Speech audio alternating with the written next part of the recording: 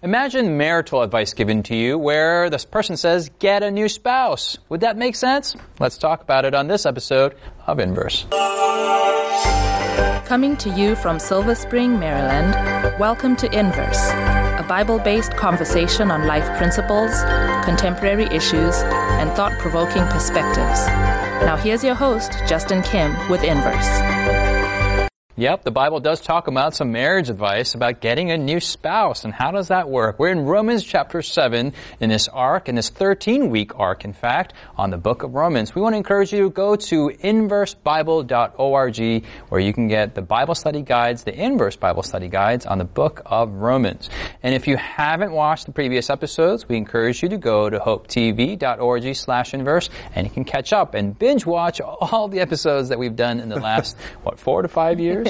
In the studio, my name is Justin Kim. We have Sebastien, Jonathan, and Sikhu in the studio, and I want to welcome them. And we are color coordinated according to harvest colors and sweet potato, nice. Sweet potato and I don't know, Japanese yams, which are purple. Let's go to Romans chapter 7, verse 21 through 25. And Sikhu, you're going to pray for us. And Jonathan, if you can read the Bible right after. Sure. Okay, let us pray. Loving Father, we thank you for the gift of your word. We're thankful for the gift of salvation. And we're thankful that we can learn about how we can accept this gift into our lives. And we pray that this time that we spend in your word will be profitable to that end. We pray these things in your name. Amen. Amen. Well, Romans 7, starting in verse 21, says, I find then a law that evil is present with me, the one who wills to do good. For I delight in the law of God according to the inward man, but I see another law in my members, warring against the law of my mind, and bringing me into captivity to the law of sin, which is in my members. O wretched man that I am, who will deliver me from this body of death? I thank God through Jesus Christ our Lord. So then with the mind I myself serve the law of God, but with the flesh, the law of sin. All right. So, Sebastien, we have talked a lot about a lot of practical stuff about salvation and about righteousness by faith. And in our last episode, actually, it was the three of you. Yeah, you guys were like kind of triple punching this topic. And I wanted to get to the point of how do we actually do that? How do we die to sin? And in chapter 7, it talks about the same motif, but rather than death, it talks about divorce. So, same lesson. But a different way of looking at it. And really no analogy is perfect, right? Each analogy has its ups and downs. But here in chapter 7, it's as if Paul is saying you got to disengage from one spouse, you need to die, and you need to be married to another spouse, right? Yep. So the death motif is a bit similar there. Sebastien, how do we, and we'll have Sebastien start, but open it up, let's actually get to the practicals of it, okay? How do we actually die to self?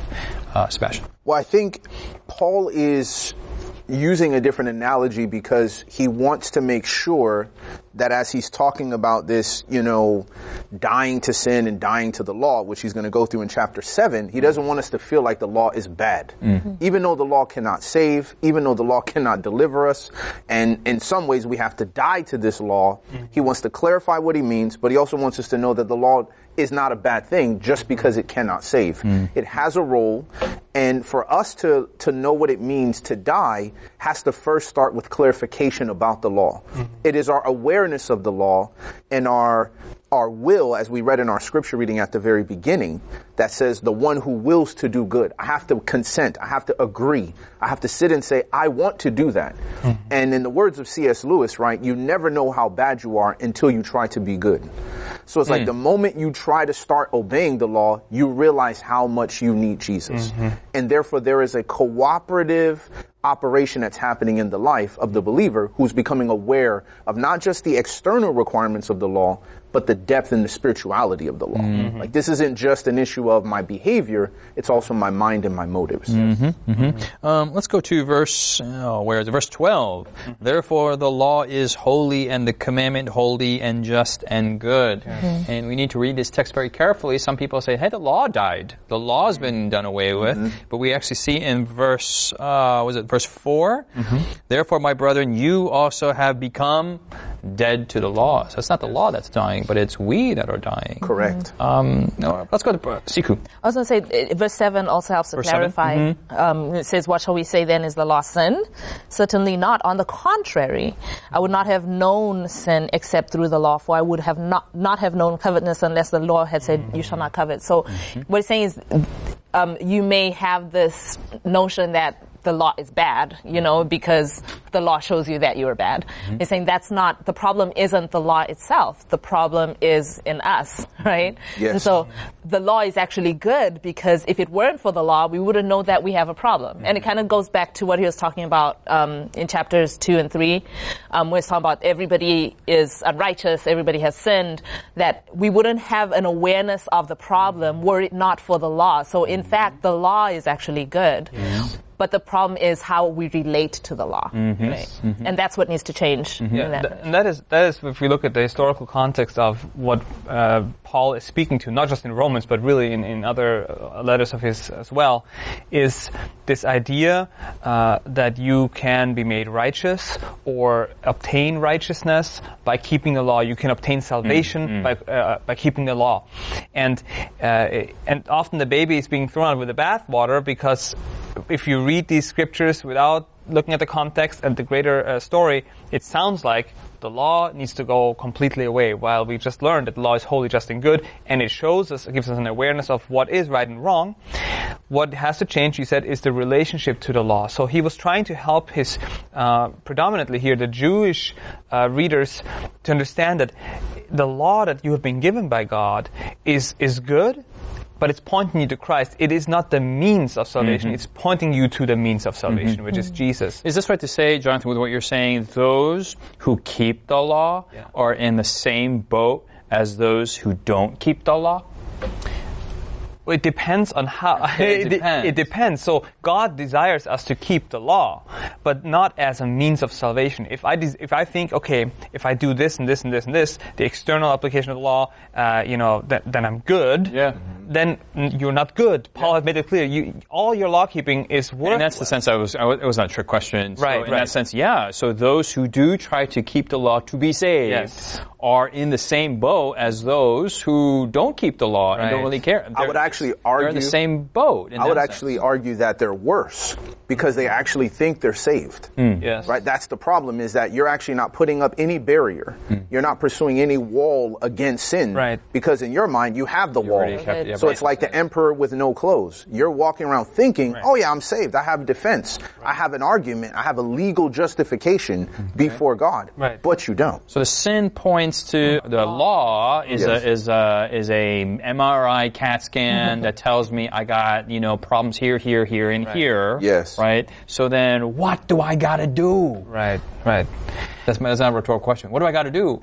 Well, let's go to practicals. But I want to get into the practicals. What do I got to do? Because so far we've been looking at the beauty of Christ and salvation is so awesome. Okay, so what do I? Well, you can't do anything. Well, what do I got to do? How do I not do anything? Is my question. and I know we're not trying to do anything.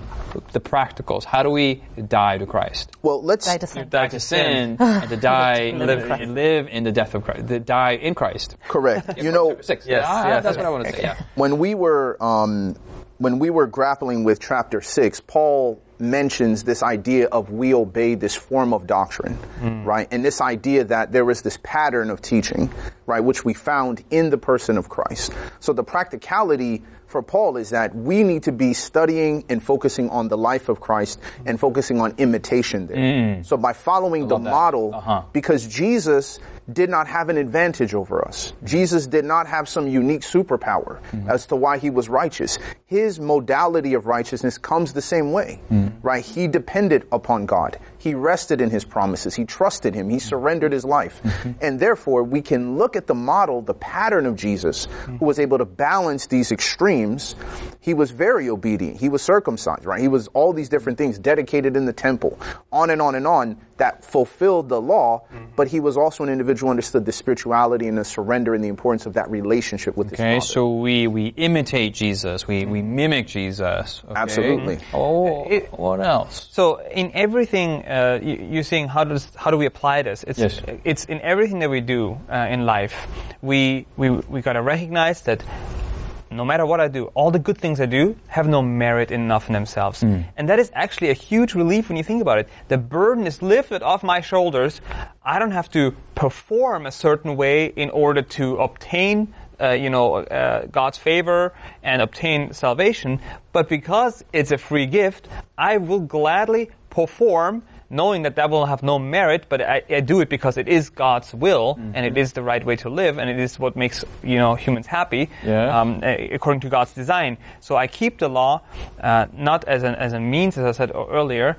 We keep the law because we love God, but we recognize that all ability to keep the law comes from God, and our salvation comes from Jesus' performance, Jesus' righteousness, and not my own. But if there's nothing that we can do, right, then all those people who aren't doing anything, what's the difference between them and us who do you get it? Like, what do we have to not do to do?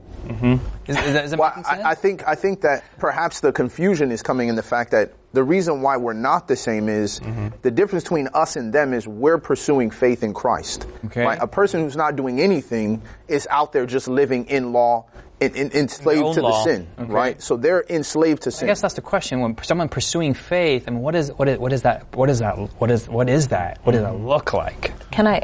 Sikhu. Yeah. Can I talk about what it? I don't know that it's an answer to. Those of us who are a lot more not abstract. I don't know that this is an answer to that specific question. But you were talking about practically what it looks like. I think here in Romans chapter 7, Paul talks about practically what it looks like in his own life. Okay. That experience of surrendering to Christ and that struggle, that internal struggle, from verse 13 all the way to 25. I think that's what Paul is talking about, is this internal struggle, right? So, I mean, he starts off with, yes, we've established that the law is good because it points out sin. But then he says, how has then what is good become death to me? Okay, I know you're saying that the law is good, right? But when I experience the law, it seems it condemns me, right? So how is it that this thing that is supposedly good, when I experience, my experience of it is actually negative, right? And then he goes on to explain, at least to elaborate on the experience that he has internally with this concept of a law which is good, just, and holy, and then me who is sinful and inclined to do things that are evil and inclined to a slave to sin. Yes. And that journey, that experience of coming out of that and experiencing the newness of life in Jesus Christ. So I think Paul consistentially talks about for sure. This experience totally like that one I do, I don't want to do that. One I do that. The whole thing is totally what I totally experience, right? Right. Is that to say that people out in the world they don't experience that? They're like, I don't want to do, and I'm not doing it, right? I know. How many of you are totally in this existential crisis as I am? If you are, leave a comment and tell us about your experience and how Paul identifies. We're going to talk about this after the break. Has Inverse been a blessing to you? Do you have questions, comments, or feedback you'd like to leave us? Find us on social media by searching Inverse Bible on Facebook, Twitter, Instagram, or YouTube. While there, join us, like us, heart us, thumbs up us. Our handle again is Inverse Bible, no spaces. Now, back to the discussion. Hey, welcome back. We're having a lot of existential crises here at the table, and Sikhu, I really appreciate your answer in chapter 7, verse 13 onwards. That this is a famous passage, that I do. I totally identify with this. Does that mean people out there that I guess could say, I don't want to do what I know I want to do. I do it. And whatever, right? And there's those who do struggle. I want to get into the practical. So there is someone there, they totally want to surrender to you. They want to die to sin. They want to do all of this. They're saying amen to all of your comments. So after this program ends, what do they got to do? What's their next practical step? And not that these steps are like step 1, you do step 2, and boom, you're going to be in heaven, right? We're not talking about that kind of level. But what are some things we could give them to feed their experience, Jonathan? So first of all, Paul is here in chapter 7. He's again acknowledging the reality of the struggle that even Christians have, because of the sinful nature, which we discussed in chapter 6, we have a sinful nature, inclination to sin. That's a struggle that will continue. However, you are now freed. You're no longer slaves to sin, we learned. We are now freed to take delight in the law of God, take delight in His will. And so what are we doing once we have read this and understood this? So he acknowledges that reality, number one. Number two, now that we know that our righteousness is in Jesus, which we learned much earlier in the book of Romans, that our salvation depends on what Jesus does for me and in my life, I am freed from that burden to obtain salvation and justification myself. But because I have that now, I am called to live in imitating Christ. So instead of worrying about, am I saved? I'm going to look at, what does Jesus want me to do? Well, He's very clear. He wants us, to love people, to tell them the truth about the gospel, to help them, to direct them towards Him, and to be, as Paul says in other places, a fragrance of Christ, right? He wants us to show the grace. I think it was chapter 5 or so, where we talk about the grace abounding in our lives and being more powerful than the reign of sin. So what is practical? We live our lives imitating Jesus, and we don't worry. We know that imitating Jesus is not meritorious in any way. We don't have to worry about that part. Jesus has saved us, and we're saved to serve. And so we walk now in that reality, following His will. Obviously, it's not the once saved, always saved idea. What I'm saying is we have the peace with God. As we walk with Jesus, we can have peace all the way into heaven. Jonathan, I like that answer, but I want to maybe go, and this is a legit question. If there are people out there who are trying to live the law, live a life of the law. Yes. They're trying not to sin, and they're trying not to lie, and trying not to covet, and they're trying to live a good life. Yes. And then there's others who are trying to live the life of Jesus, who the life of Jesus was also, Jesus didn't lie, Jesus didn't covet. How are those two modes different? Why is one considered to be legalistic, and why is one considered to be grace-based? Because one is one is legalistic and one is faith-based. Why? Here's the thing, right? It's kind of like the elephant in the room thing. Like, yes. When your mind is focused on, don't look at the elephant, Yes. versus, looking at something else, Yes. In terms of like our experience, what we're talking about in the previous chapter, in chapter 6, inclination, like the person that you are, who you are, and that transformation that needs to happen. Yes. Even if maybe I don't end up looking at the elephant, but my mind is focused on the elephant because I'm thinking about not looking at the elephant. Okay. And that's different from not looking at the elephant because I'm focused on something else. Okay. And it's a difference in the experience of the individual who's actually experiencing. On the outside, there's so many things that on the outside may look the same, but God isn't concerned about the outward appearance, right? He's not concerned about how you look to everybody else.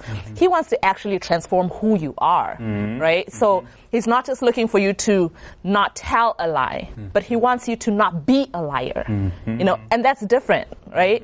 It may look the same on the outside, but it's actually experientially a different thing. Okay. So God is looking to transform the person, not just to change their actions. Okay. And I would also, respond to what you're saying and add another caveat to that, which is the difference is one is trying to obtain, one is responding to what they already possess. So there's a person who's like, I'm doing this because I want to obtain salvation. Yes. Versus the other one is like, I have it and this is how I'm responding. And my caveat is he uses the concept of the old husband and the new husband. Now I'm in a relationship with Jesus. I don't have to keep earning and working for what I already possess. Right. Yes. I've died, right? I've died to that old husband. Yes. So people who are trying to earn it, they're trying to not let him die and marry Jesus at the same time. Yes. Right. Which Paul's like, you can't do that. Yes. You're an adulteress. Yes. So that's got to die. And so that caveat is that there's been a recalibration of the motive. Yes. And there's been a shift in the motive. 100%. And I think, and I didn't mean to cause a tailspin, but I think not confusion, but misunderstanding is there are people who are trying to live a life that's Jesus-like in a very legalistic way. Correct. But simply the fact that they say they believe in Jesus, they love in Jesus, but their motive is still legalistic, but using not the word legalism. Correct. Right? Because we say the name Jesus, we assume it's not legalistic. But what you're saying is these are people who have already received salvation, and now out of grace, out of gratitude, as a response, now I will follow I will follow the law, right? Following the law is not bad because you have already received. I mean, and so that order, even though it seems so minuscule of a calibration, it's all it just the difference. Totally changes your trajectory. Because look at his illustration of the marriage. That's why he uses that illustration. Yes. You understand it more clearly when you look at it this way to say you're not free from that situation until that husband dies, which is why chapter 6 is important. You have to die in Christ. Now, Jesus made it possible for you to marry a better husband. You now have a better relationship. And this is where the practicality comes in is Jesus is salvation. It comes through this new husband. Therefore, your interest, your practicality is, I need to draw closer to this new husband. I need to figure out how to get to know him, to rest upon him, not to get the relationship. I'm not pursuing, right? It's not dating. It's not working on it. We are actually bound in this new relationship. And now that we're bound, let's go ahead and make this the best thing ever. And as I always say, I was just, talking to my wife. We're approaching like 10 years and we're just laying in bed and talking and, being friends. And you're thinking to yourself, like, I looked at her and I said, babe, can you imagine, like, we've been doing this for 10 years? And it doesn't feel old, right? It doesn't feel used. It doesn't feel like, oh, yeah, I'm tired of looking at you and you're tired of looking at me. But it's like the exact opposite. We feel like the 10 years have made this regular thing of just waking up in the morning more deep. It's made it more profound, more precious, more treasured. And I see the same thing happening in our relationship with Jesus. I just love it because this I really feel is what grace is. Yes. Grace isn't merely forgiveness. It is forgiveness, but it's such much more. It's this, because I am saved, I obey even all the more. Yes. And too often we have this debate within Christianity, should we obey or not? Well, I've been free from the law. I don't have to keep any of the law. I have freedom. I don't have to. And if you try in any sense, you are legalistic. That's right. True grace-based living is you want to be even better. Not because to earn something, but you want to be the very best. You want to be even more like Jesus. You want to be exactly like Jesus. I mean, your motive is a lot more aggressive than even legalism. Oh, yeah. Because you've already been saved. And I think that's something where in Christian lingo, we tend to mix and then we hide and then we can mix the paradigms together. Sikhu. I was going to say, the story that I've heard repeated a few times, by different pastors about, the woman who was married to a husband who was, vindictive and, demanding, and he had a regimen for her every single day. When I wake up, I want my clothes ironed, I don't want my shoes set out in a certain way, and I want the socks. You don't know. Go ahead. And then, I want breakfast at a certain time, and it needs to be hot when I get to the table. He just had a specific, this is the way that he wanted his things done. Yes. And she was buckling under the weight of that marriage, praying that her husband would die so she could be free, and he did. Mercy. Praise the Lord. But her husband dies, thankfully. Lord, and now she's free, and by God's grace, she meets another man, and he's awesome, he's so wonderful, and he does not demand anything from her. He just loves on her, he's buying her flowers all the time, and he's like super sweet, and he tells her the best things, and then he's like, he doesn't buy her chocolate because chocolate is not really good for you, but he buys her like fruit baskets, and he's like awesome, like he's an awesome husband. But she feels so loved and so appreciated that, like maybe 5-10 years into their marriage, she looks at the way their marriage is going and she notices something, that every day she wakes up, she irons his clothes, she sets out his shoes, polishes them, puts his socks in a specific place, gets breakfast ready so that it's hot when he gets to the table. All the things that she had to do for her vindictive and demanding husband, she's doing naturally because she loves this man. Yep. Not because he's demanding it of her, but because she feels so loved and appreciated. She wants to do stuff, and she's constantly thinking about more things that she could do to show him that she loves him. I think this is where grace abounds more. Yeah. Is she's not only doing those things well, she's doing above and beyond. So she's doing lunch and dinner and brunch and snacks in between. She's got iron out the socks and her hat, and she's going above and beyond. Right. Yes. And that is the secret to a fulfilling Christian life. Right. Amen. Rather than just what are the 10 things I got to do minimally to get through this marriage. Right. So it's a beautiful illustration. Beautiful illustration. And Jesus, the Bible shares makes it clear that Jesus is in a way a husband to, us as well. Yes. To the church. And so it goes both ways. His love is so amazing towards us, and he just floods us with his love, right? We've seen it so many times here. Even Paul, in verse 25, I thank God through Jesus Christ our Lord. Yes, there is a struggle in this life, but Jesus is there. He's going to strengthen us. He's going to help us.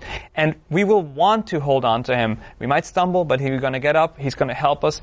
You don't divorce when your spouse makes one little mistake or something, some issue. You try to work it out, right? We all make mistakes. Jesus does not divorce us, when we make a mistake. He says, listen, I've committed to you. Let's get this, That's right. Make this happen. And Paul recognizes this. He says, thank you, Lord. And then of course chapter 8 goes in the crescendo of that. Yes. Well, we got to end with chapter 8 verse 1 because and we'll read it again next episode. There is therefore now no condemnation to those who are in Christ Jesus, who do not walk according to the flesh but according to the Spirit. This has been an amazing journey in studying the concept of grace.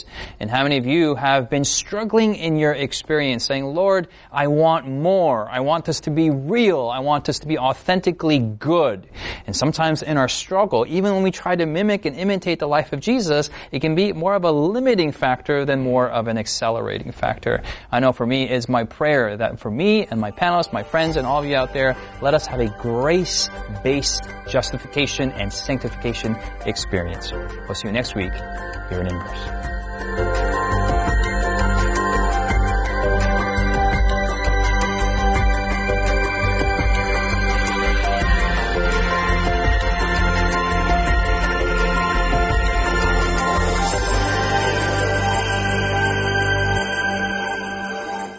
You've been listening to Inverse, a Bible-based conversation with Callie Williams, Israel Ramos, Jonathan Walter, Sebastien Braxton, Sikhu Daco, and your host, Justin Kim. Inverse is brought to you by the Hope Channel, television that changes lives. For this and more inspiring episodes, visit inverse.hopetv.org. Find us on social media, #InverseBible. Until next time, this is Inverse.